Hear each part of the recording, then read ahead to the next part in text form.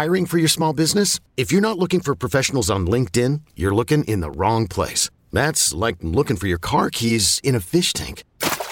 LinkedIn helps you hire professionals you can't find anywhere else, even those who aren't actively searching for a new job but might be open to the perfect role. In a given month, over 70% of LinkedIn users don't even visit other leading job sites. So start looking in the right place. With LinkedIn, you can hire professionals like a professional. Post your free job on linkedin.com/recommend today.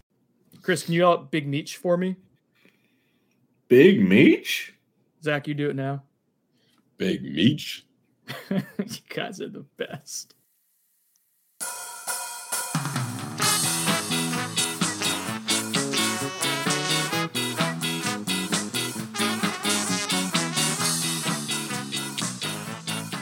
All right, welcome to On the Bench. I'm your host, Brendan Sedone, joined by Chris Nee, Zach Lostein. On three, we're going to yell out Big Meech. Ready? 1, 2, 3. Big Meech! Big Meech. Good. Wow, Chris. I'm going to use the You're only recording. getting one out of me. Yeah, I'm going to put that. I'm going to integrate it in. Yeah, just dub it in. Dub it in.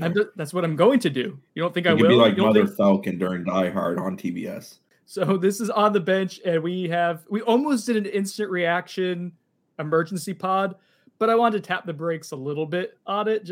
I've got to set the bar somewhere. I can't do an emergency pod whenever there's a commitment.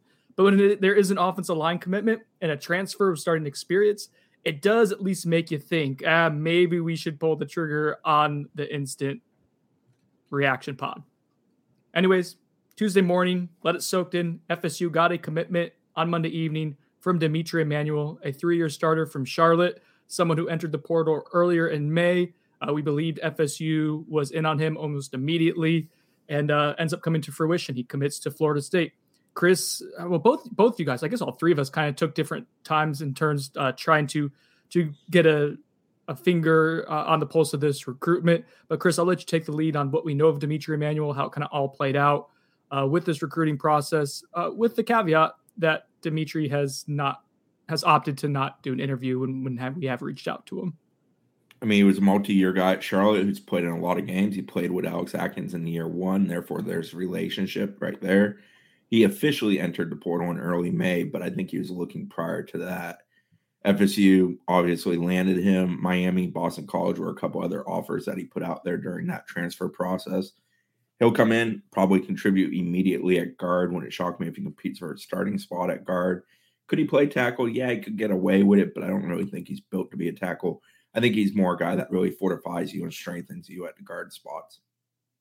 Shocking. Chris is pegging people at guard. It took 2 minutes into the podcast for that to happen. Zach, do you have any insight into the recruiting process here? Anything that the listeners should know about in addition to what Chris threw out there? Yeah, I mean, he kept it a quiet recruiting process, didn't announce visits. He posted 2 offers. Obviously, the 2 offers he posted were Miami and Boston College. We reported on Noles 24/7 that, FSU is fully interested. They would take his commitment. So I don't know, what that was about. I don't know if that was, FSU, telling him put out that Miami offer, just so we can show that we beat out Miami. I don't know. But no, that's not what. No, we're not going to let that. No. Okay. We're taking the win. We're taking the win. FSU, Mike stuffed Mario in a locker. That's okay. That's what the Twitter is saying. What's the record now between Mike and Mario? Well, for transfer targets, it's pretty good for Mike. For prep prospects, not as good. So it depends on what you value. Yeah, because they beat him out for what? Tatum Bethune. Jared Verse. Yep. I don't know who else did they go head to head for. Anyone? I don't think so. Anyone else in the transfer market? And then the prep market. Who did they get? The Wesley Basaint. I guess 2 and coaches. Najee Kelly. Najee Kelly was the big one. So yeah, 3-2 for Mike so far. Okay, it's a pretty good record. One more from advancing to the next round. Yeah. Yeah. So to add on to Dimitri Emmanuel's recruitment to Florida State, we're pretty sure he visited Florida State within we are sure that he visited Florida State within the month of May. And he made it to campus yesterday with the full intent to enroll at FSU. And that's what happened. And he announced his commitment to FSU later yet on Monday evening. Provide a little Go ahead. I was going to say I could confirm that he is enrolled, or the process is pretty heavily into him enrolling, so that seems to be good to go. So he's at Florida State. I would imagine they announce him fairly soon. And to provide a little clarity on terms, I don't think he ever technically took an official visit here, but yes, he did visit here prior to coming in yesterday and enrolling. I went out of my way when I wrote what I wrote early yesterday to not call it a visit and just leave it as was. I called it a visit. Brendan went out of his way. You did, and I considered coming to your house and slapping you around silly, but I'm not that guy, and HR would not approve. We already have video of that. That's my nuclear option. If I ever get fired, I'm taking everyone down with me. If you came to my house and slapped me, Chris, you would have been visiting my house and slapping me, even if you stayed there for a while or left right away. Still would have been a visit. I'm not here for your semantics. James Blackman was in the transfer portal. No, he wasn't. Damn it. But he did enter it. One day you'll get over it. Not today, though. All right, so I gave Chris a little bit of a hard time on him saying Dimitri Emmanuel is probably a guard, because Chris loves to do that, but he is totally spot on. I think Dimitri Emmanuel projects as a guard at the Power 5 level. He has the ability to play tackle in a pinch. I wouldn't be surprised if Florida State maybe tries him out there a little bit during preseason camp. But ultimately, I think we will see Dimitri Emmanuel occupy the right guard spot, which was kind of a mixed bag in spring practice. That was a bit of an unknown. So I think he fills a pretty big void there. Chris, you mentioned that you think he'll compete to start.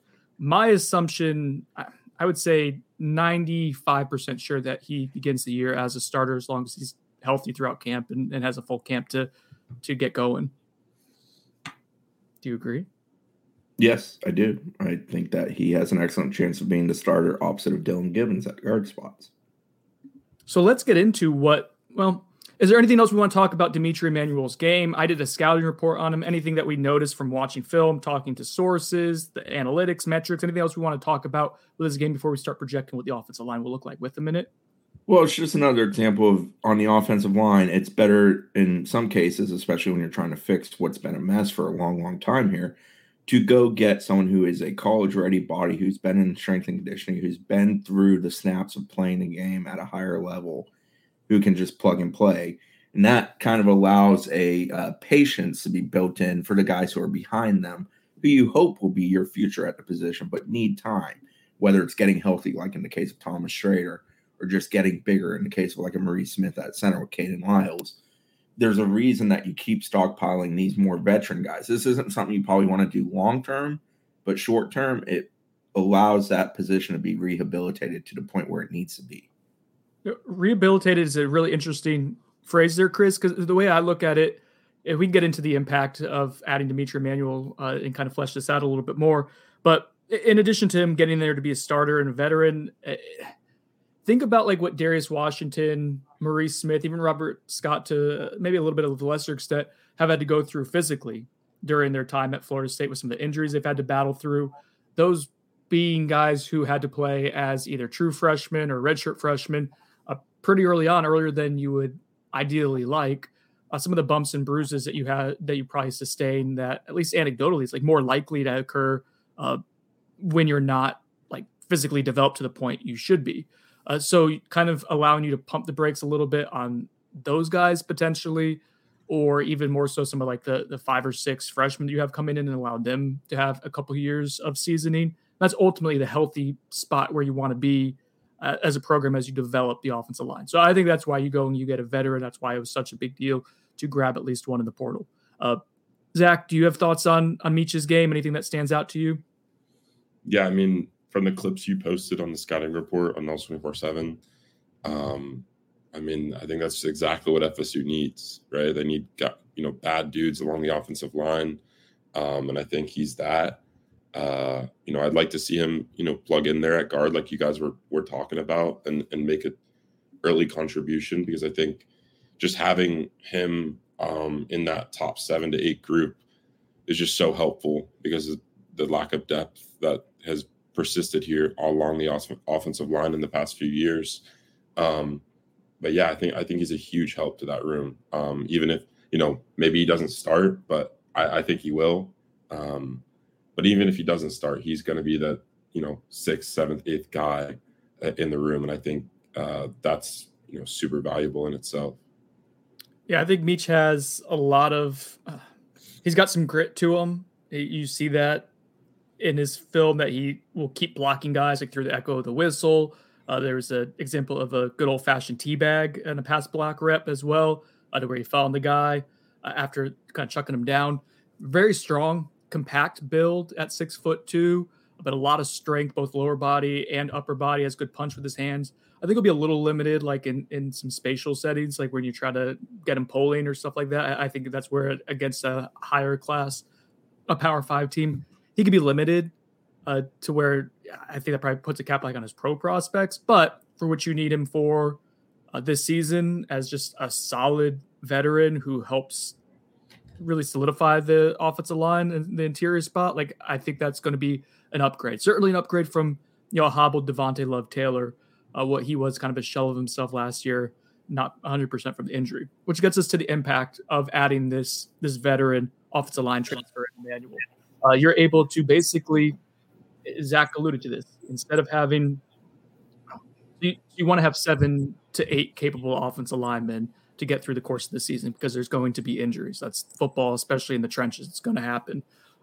Last year, FSU was having to do one of two things: either playing injured players like Robert Scott, Maurice Smith, guys who weren't 100% because they didn't have better options. Or Devontae Love-Taylor is another example of that, someone who played through physical limitations and just wasn't himself, wasn't what he was the prior year. Or they would have to turn to basically a veteran who was not a starting caliber player, or even a replacement level Power 5 backup like Bavion Johnson or Brady Scott.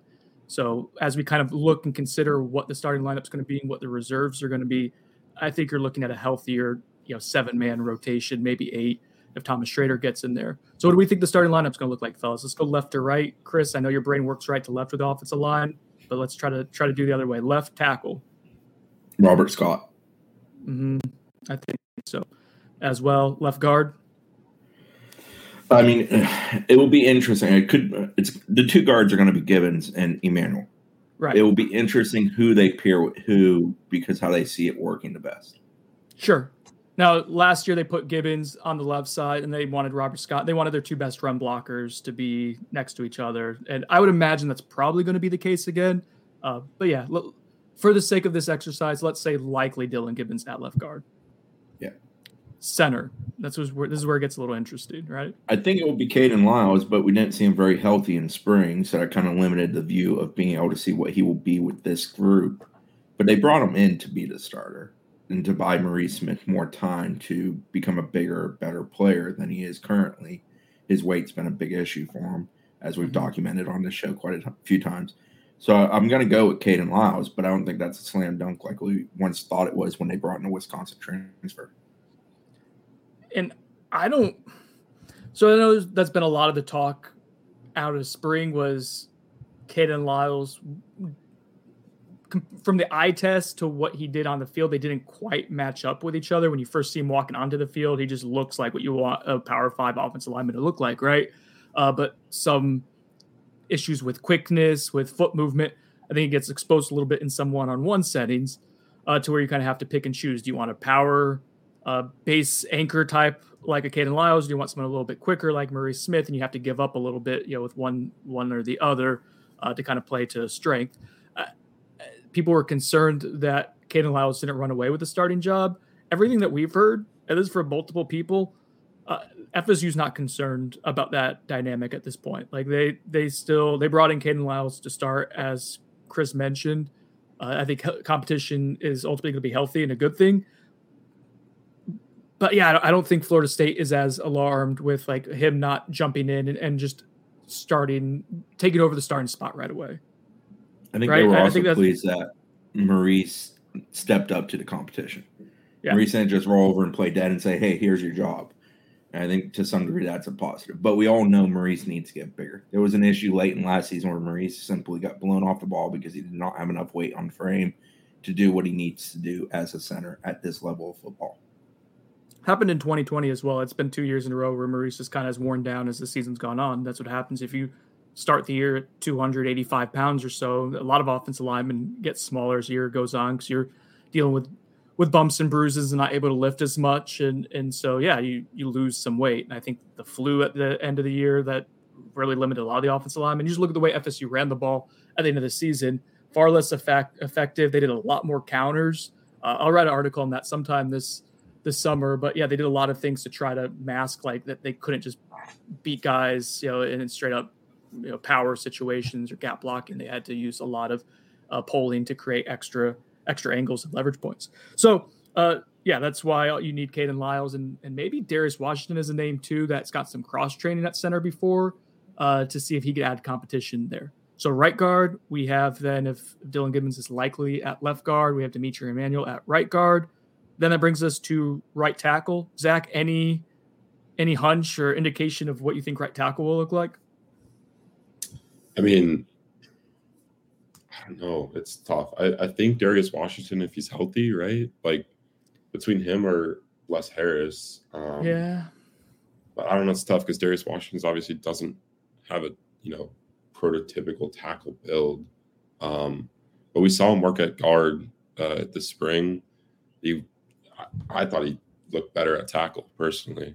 But, Les Harris, if he can trim his weight down a little bit, I think he's a guy that could play right tackle. But right now, if I'm projecting it, a healthy Darius Washington, I'll project him into the right tackle spot.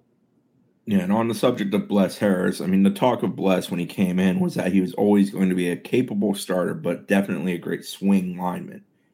The addition of Emmanuel allows that. It allows you to put 5 out there you feel comfortable with, but your 6 is an excellent substitution man who you're going to use because 1, O-linemen get hurt, and 2, in game, sometimes a dude just needs a series off because either he's sucking wind or, he got the, beat out of him on the last series, or he just needs a moment to get his composure back. And I think Bless Harris gives you that ability where last year it was as you mentioned earlier, a Bavion Johnson or Brady Scott. Yeah, so that's the upgrade is when you start getting to the depth a little bit. Like if Maurice Smith is coming off the bench to play like 200 snaps in a season rather than 500, like that lessens some of the physical toll that has limited him in past years. Same thing if you're bringing Bless Harris off the bench. I think that's an upgrade over Brady Scott or Bavion Johnson. And that's where we get into the starting right tackle. Like, all right, Bless Harris has a tackle wingspan and build. I thought he looked solid in the spring. Definitely someone who's going to be able to help in some capacity or another. But, if they had gotten Amarius Mims, I think there was a really good chance that Robert Scott would have slid over to right tackle. Mims would have been at left tackle. And then Bless Harris is either at guard or Darius Washington's at right guard, so that they're competing for that. So instead you got Dimitri Emmanuel at right guard. So I think, again, it's kind of an interesting dynamic of like, is it Darius Washington who's going to be the guy you bump down to the reserve, or is it going to be Bless Harris? They think Bless Harris can play guard or tackle, and Darius Washington, we know they think that he can play guard, center, or tackle. We know for a fact that he can play tackle because he did so at a pretty solid level last year. So yeah, all of a sudden you have options, and you can have this discussion to where you can feel like, okay, there's some depth here where there's at least 7 that we feel solid about. Is there anyone else who we think could get into that mix, into that, like make it 8 at this point? That's kind of where I still think there's some questions where you start eating into the depth a little bit more than you may feel comfortable with. I mean, I'll stand for Thomas Schrader. I think they love Thomas Schrader. The issue for Thomas is that he's coming off an injury, was limited in the spring as he was coming off that injury, but he came back from that injury in the spring, which was a positive. I don't know if he's a guy out of the gate that you can rely on, but I think he's a guy that can help you down the stretch. Thomas Schrader is tough as nails, which is nice. He's got very good strength. He's a guy that drives well, and they just like him. And I think he has the right mindset. I think he's a guy that can be a very serviceable additional piece for them, who, if you're able to get him some very good reps this year, it's going to really pay off for you long term. Again, it's about patience in the process and developing some of these guys who are behind guys to be the next guys up, so you don't have to keep tapping into the portal to be a good serviceable O-line. Mm-hmm. Yeah, that's who I would go with as well, Chris, is probably Thomas Schrader as the next man up. I guess maybe Lloyd Willis as the 8th guy. I still think that's just a year away from. I'm selling on Lloyd at this point. Yeah, I just Maybe it happens. Sometimes O-line is one of those positions where you get one good year out of a guy at the end of his career, but it's a really good year. Maybe Lloyd is that kind of guy. I'm not going to say he's incapable of that. I just don't know if it's going to happen. He was so raw when he came in, and he's improved immensely, but he still feels like a guy who's a ways off from playing. And I feel like FSU at this point is trying to recruit over that type of situation. Or at the very least, they're trying to assure themselves that they aren't forced to play Lloyd. I mean, I think that's kind of where we're at right now as well. It's like you're trying to get to the point to where he's maybe your 9th or 10th guy if things get catastrophically bad with injuries, rather than him being the first guy off the bench or second guy off the bench. So, yeah, I think that's where we're at with offensive line recruiting. And I kind of allude to this now. I don't think they're done. Is that safe assumption? Like, I think that if the numbers work out as RIP Josh Newberg would say, then maybe you can find one or two other offensive line prospects in the mix here by the time camp starts. Well, we see him in the JUCO ranks with an official visit set for Mekhi Lee coming in. Lee's got to pass a math course to make sure he's able to be qualified, but if he is, he's a 22 addition that I think very likely ends up here. He, when I spoke to him when FSU set up the official, which was late last week, he told me FSU, Houston, and Kansas were the 3 main schools in his recruitment. FSU has not yet offered, but I think that happens potentially on the visit if that math course is going in the right direction.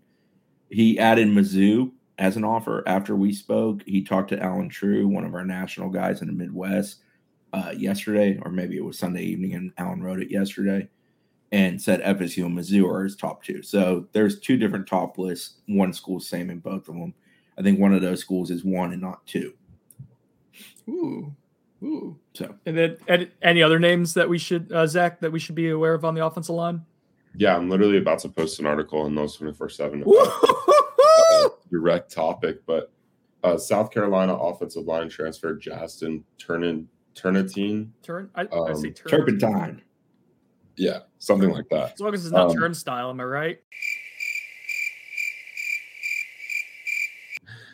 Yeah, he entered the portal in late April. Florida State's been in contact with him. I spoke with him, I think it was around the time he entered the portal, and kind of explained that FSU was pursuing him to an extent. He's got some academic work to finish up before he's able to enroll at his next stop. But if that all goes through, I think FSU could get seriously involved with his recruitment. I plan to check up with him soon and just see how that's going. But yeah, we know FSU's in contact. Wait, so what are you posting now? I'm posting an article saying what's next in FSU's offensive line following the addition of Dimitri Emmanuel. Gotcha. I thought it was specific a scoop on Turpentine. Turpentine. No. There's some scoop in there though. Ooh, all right. Check out Knowles 24/7 for some scoop, some juicy Zach scoop. Any other names on the offensive line right now? I think those are the 2 of focus of potentially adding, right? Yeah, then you have the freshman enrollees, the 2022 signees. And Tavius Woody update, please. And Tay Woody me. So Tay Woody, he's dealing with a similar thing, an academic holdup. Latest intel suggests that he could be good to enroll later this summer, based on him completing some summer courses. We'll keep monitoring it, but that's the latest T on Antavius Woody heading into, his enrollment within the next few months. So you don't expect him to be walking on campus right now? I made a great dad joke. And you stepped all over it. Thanks, Chris, for talking over him. You're welcome, buddy. All right, real quick before we move on from O-line, when we talked about the starting 5 of this group, how we project it, what will they be good at? I mean, they're always good at run blocking under Alex Hackett. I think that's been steady, and I think they've upgraded in that regard. Well, Dimitri Emmanuel is going to be better than what Devontae Love-Taylor was last year. I think Devontae Love-Taylor, healthy, was a better prospect than Dimitri Emmanuel, but not markedly better, maybe just like a tier above. I think the PFF grades kind of bear that out from what they did at the group of 5 level. But just having Dimitri Emmanuel as like a solid, gritty, strong inside run blocker, I think they'll be good at that. You seem to agree, Chris? Yeah, I think they are going to be able to lay pavement in the middle of the field. I think they're going to be able to line up, go forward, and push. And that's an upgrade by itself. FSU hasn't been the greatest at generating a push at the point of attack. Yeah, what was it? Boston College last year where Maurice was getting blown back on some short yardage situations to where you can't operate an offense. Like that's one thing to get neutralized, is another to be a yard or two into the backfield. So yeah, if you can beef that up, and right guard was kind of a cluster as well, especially as the season went on. Yeah, I think it'll be.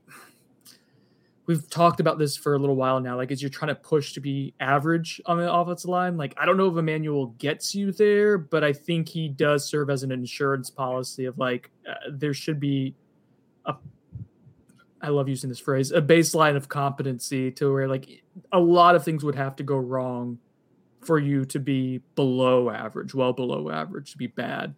So I think you buy yourself some insurance there. You didn't see this coming, but we're going to play Buyer Sonone real quick. Woo! Buyer Sonone. I'm Sonone that for sure. Bye, baby, bye. I am Sononing it, but not. No. I'm going to Sonone it. I'm definitely Sononing that. Ig Sonone. I'd buy that. Yeah! I Sonone both of you. You can't out Sonone us. We're doing a little Buyer Sonone. Fine Sonone. This segment is going to die because you are allowing the fans to do it. I don't know. No, I'm Sononing it. No, I'm buying it. Whew, confusing game. Buying it. Best O-line of the Mike Norvell era. Oh, buy. I mean, yeah, buy. It's not a high best O-line of the Willie Taggart and Mike Norvell era. Buy. Best O-line since 2016. So does that include the 2016? Yes. Ooh, 2016 had Rod Johnson. 2016 was capable. Yeah, I think Sonone. Like I think 2016 was better. I think where the sweet spot is 2017, where they had some weaknesses. They weren't good, but they weren't anywhere near like the 2018 just abysmal, unmanageable one. So I'll Sonone. I don't know if I'm ready to say that'll be a 2016 like average offensive line yet, but it's close. I think they're more in that neighborhood though. We can have that conversation. Yeah, I'm with you. Especially if you add one more piece to it. Chris, look at you throwing a little curveball, changing it up a little bit. If you do pods on Tuesday, I'm much more like with it. On Monday, no. Like I'm trying to recover. Weekends aren't weekends for me. We'll just do it on Tuesdays from there on out. I like Chris throwing a new move in the bedroom, if you know what I mean. Wrap it up, man. Yeah, in the bedroom. Dad jokes, like, you're one away from me just ending. Leave studio.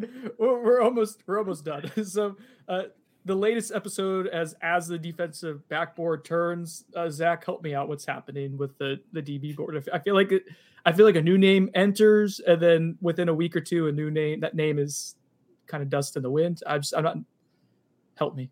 It's a conveyor belt right now. I mean, we get a new name. They lock in an official visit. And it seems like either right before the official visit or right after, they're going to commit to like some, I think the latest one was the ULM defensive back transfer, Josh Newton. He committed to TCU the week before this week, and he's scheduled to take an official visit to Florida State this past weekend. Obviously that didn't happen, but yeah, I mean, now we have a new name, 6'3" defensive back, Jaden Pearson, scheduled to official visit Florida State in late June. Dane Draper broke the news on that. Shout out Dane. But yeah, I mean, I agree with you. It seems like we got a new name, especially in the JUCO rank. Like they're really intrigued by JUCO defensive backs that are over 6'2" for some reason. Like, I mean, obviously, like I get it with the size and the need at corner, or I mean, Jaden Pearson's listed as a safety in our rankings. I haven't looked at his film. But yeah, I mean, it's definitely weird. I wouldn't describe it as it doesn't seem like there's a direct and like replicable rhyme and reason to what they're doing at this position. Yeah. It doesn't seem urgent though. It doesn't seem urgent, does it, Zach? Like, it doesn't seem like they're rushing to like get a commitment either. It's like they clearly want one. I don't feel like they're putting on a full court press for anyone either. Like it's that's how I would explain it. It's like it's like they'll have like one staff member in communication. Usually if they want a kid, they're going to have multiple or members on the staff, just, constantly hitting him up and in contact with him. But yeah, this seems different. It doesn't seem like they're in that much of a, need to fill this spot. But they do keep finding new targets. They keep usually setting up official visits with them. We saw, I think it was in late April, they had a few guys on campus, and sometimes it seems like they're just getting them on campus to evaluate them in person, like get, verified height, weight measurements on them. So maybe that's the case with some of these guys. But yeah, I mean, it's just a weird deal. I wouldn't, explain it as traditional at all. It feels like ghosts of 2 years ago haunting them to some degree when they got down to three corners, where they just don't want to be in a situation where their numbers get that tight. But conversely on that, I think they expected some more attrition from that room, potentially portal-wise. It never happened, so they're not really in a situation where, in my opinion, it's a pressing need. And truthfully, I don't know if they're going to find somebody that helps them a whole heck of a lot. I don't think the portal developed in that regard at that position where there's a whole lot of options. And I don't know that maybe you find somebody in JUCO. JUCO is kind of a different deal right now because of that COVID year. For some guys in there that shouldn't have been in JUCO. Or you find a guy who is talented and was in JUCO for the JUCO reasons. But I don't know. Nobody that they've recruited at that spot other than Newton has particularly appealed to me. And while I like Newton, I don't know if he upgrades you from a one deep standpoint. Probably does from a two deep standpoint. Maybe that's what they're aiming for. But that's not an easy sell, in my opinion. Well, I don't know that Newton comes here as a starter. I think Newton comes here as a contributor. I think he probably would have started, but I'm with you, Chris. I don't know if I could say for sure. I feel far more confident that Dimitri Emanuel starts game one than I would have if Josh Newton would have. I think he probably would have played a lot of snaps. But he goes to TC. I like he goes AZ to Thomas. Yeah, I like AZ Thomas and Sam McCall a hell of a lot. I'm ready to ride with them and see what you got at that position instead of putting a older body in between them and where they might be on the depth chart. I think they do too. I think it's kind of just, again, insurance to where you're not forcing those guys to do trial by fire in game 2 or 3. You're trying to allow them. I'm here for it. Think about We're not playing for a national championship this year. I know, but it is important to win games this year. No doubt. The win tracker they're coaching for their jobs to some degree. Yeah, last year, each year wins become more and more important, and we're starting to tilt the scale a little bit. Yeah. I just don't know. Yeah. They've not recruited a DB other than Newton, who I've been like, man, I think he helps them a lot. Mm-hmm. I think Newton could have helped them, but I don't know. It's been weird, and it on the surface, it looks like they're taking losses to schools like Houston, K-State. Where did Newton land? TCU.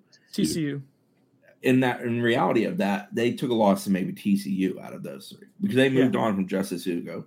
And I don't know that they were in love with the kid that went to K-State.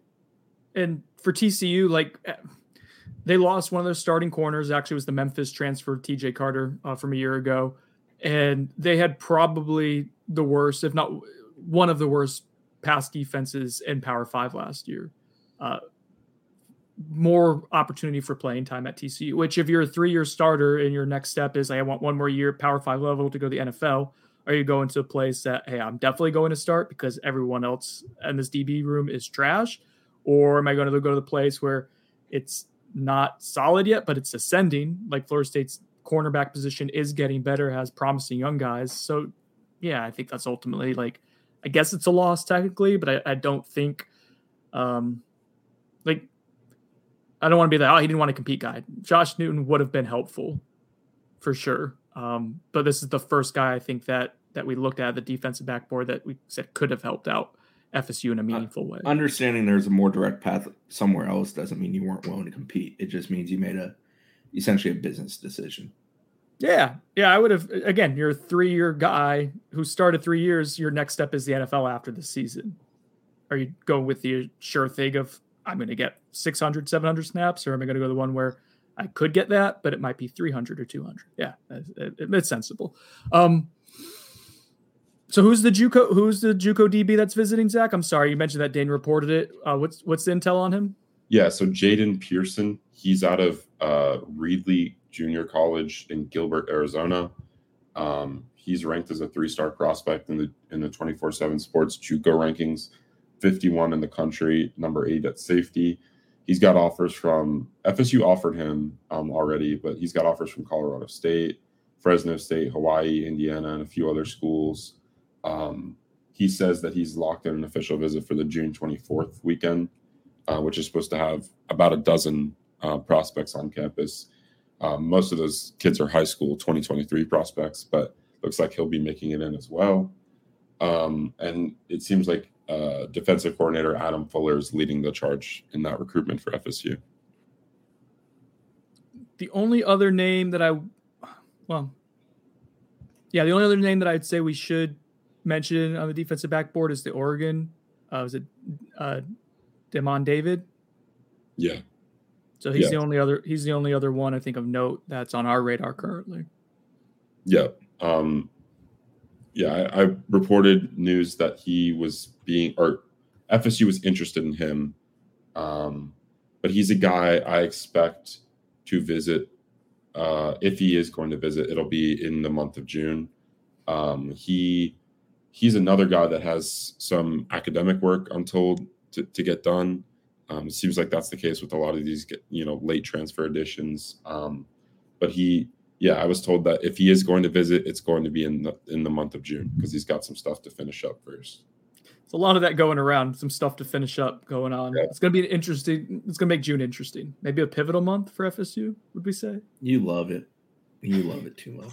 Speaking of loving it, Chris, talk about the non-football sports, although it's going to be kind of with a sad undertone, unfortunately. Well, I think this has become rapidly, Zach, from Chris's favorite time of year, even though he denies it, to his least favorite time in just one weekend. It just all blew up. Well, that was a brutal ending for softball. To be so good all year, 54-5 going into Sunday, and to lose 2 non-conference games when you've lost no non-conference games all year, and to see it come to an end, it's just not what anybody expected. It's certainly not what that team expected. So the regional in Tallahassee, FSU blows through Howard 8-0 in 5 innings, USF 8-0 in 5 innings. That's Friday and Saturday's games. Friday sees a no-hitter from Danielle Watson. Saturday sees Catherine Sandercock being as great as she always is for 4 innings, and then Mac Leonard closing it out. Sunday rolls around. You got to beat Mississippi State once to move on to the Super Regionals. First game, FSU loses 5-0. Generally pretty lifeless at the plate. I think they finished with 2 hits, if I remember correctly. Strike zone sucked in that game. A bunch of low strikes called strikes, changing at bat, or low pitches called strikes that were not strikes, changing at bats. It wasn't good, but it is what it is. It was pretty clear when FSU pulled Catherine Sandercock from that game, they were sort of playing to win the second one, barring a comeback. And you expect a team of FSU's caliber, who's been as great as they have been all year, to do it in the second game. Second game rolls around, they lose 4-3. And they battled hard. They had a ton of base runners. They just couldn't get them in. A couple base running miscues, leaving base too early, eliminating the runner, causing an out, changing at bats. Those kind of things came back to haunt them, and they're done. And Mississippi State moves on. It's just a brutal ending to what was a phenomenal season. It's the ending of Sydney Sherrill's career as well, Danielle Watson as well, and Tomlinson. It's just not what anybody expected. Massively disappointing for them. But, I hope people don't forget how good they were for so long this year. But I get it. There's people that are always going to just fall back on what did they do when it mattered most. And they obviously came up short for what they were projected to do, or what they certainly expected to do. I remember, Chris, when we talked about the field, you had mentioned Mississippi State had, even though they had a lot of low points this season, had some giant killer mentality to them too. Because then they beat Alabama. Yeah, I mean, you play an SEC schedule in softball. If you're in the Pac-12, the SEC, and the ACC is getting there, you're going to be battle tested. You're going to go into postseason and know how to play good teams and compete and do what you need to do. But Sunday was just a good old-fashioned one team. Mississippi State, kind of everything went their way. Everything went right. They got great pitching performances. In general, the defense was pretty solid behind them. They had a couple miscues, but in general, it didn't bite them in the backside. And it went great for FSU, a team that so much this year, everything had gone well, or at least it came through in the end because they kind of were the cardiac kids. None of that came true on Sunday. It was just a tough pill to swallow. All right. From one sad moment to You want to talk about baseball? Yeah, we're going from one sport where it's really disappointing that it ended to another one where some people just want it to end because sweet relief, kind of excruciating. Baseball's hitting the ACC tournament right now. Yeah, they had a chance to be a host, but last week decided to go 0-4 and play pretty lifeless in their last two losses at UNC. So that kind of ensures that they're almost certainly not going to host, barring hoisting a trophy in Charlotte this week. That team's biggest issue, and the issue that's going to probably prevail here moving forward, they're god awful on the road. They're 6-13 on the road, 6-14 away from Tallahassee this year. They just stink on the road. It's as bad as they've ever been on the road in my life. Sometimes you don't have to go super deep into why things are struggling. If they're not good on the road, they're not good on the road. They're not a good hitting team in general.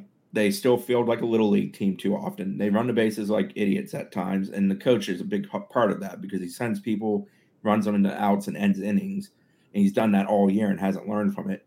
Pitching roles have been poorly defined by them. There's not a whole lot you can point to and say, man, they're good at this. Do you want to get Brett on to do a little collaboration with Sunday Golds to talk about once the tournament is set? I think right now Brett's on about half a bottle and probably a pack of cigs just to get through it. Like it's not been enjoyable. All the rain delays, it's crazy. Yeah. Like baseball's a weird game. You're gonna win some, you're gonna lose some. It is what it is. But when you're your own worst enemy, it's excruciating to watch. And FSU is that in many ways. They competed well with Florida and they competed well with UNC in the first game. And they lost both of those on walk-off home runs. But that game effort on Saturday, the regular season finale, was lifeless. And was it 11? That's a really bad sign. I think it was 10. I mean, I quit watching at like 7. Yeah, you're right. It was 11-0. They lost 10-4 today prior. They want to short them. It was just awful. Like, you can't do that. You can't be that. Now, watch. They'll go in the ACC tournament and try to make some noise. Baseball is weird sometimes. But they play Virginia, they play Notre Dame. Both considered top 15 programs by pretty much every poll right now. That's not an easy task. FSU was picked to compete for the league title this year. They finished 9th in the regular season standings. That's who they are. I'm going to cut your clip saying they're awful on the road. They run the bases like idiots. I'm going to cut that. And when they advance to the super regional and then Omaha, I'm going to play that at the start of each show. That team, in my opinion, baseball, you experiment throughout the year, but you start fine tuning and figuring out who you are late in the year. I don't think FSU has a clue who they are late in the year right now. That disappoints the living hell out of me. Yeah, that's a toughie. Okay, that's a good note to end this on. Anything else? No, I mean, women's golf is playing match play. They play Texas A&M today. They're one of the final 8 in the NCAA tournament. Women's doubles and tennis is going on. Track and field starts later this week. But we're kind of in that outside of baseball doing what they're going to do here over the next week or two, entering that realm of not a whole lot of actual sports being played on the field. Can I get a big meech before we go? Big meech?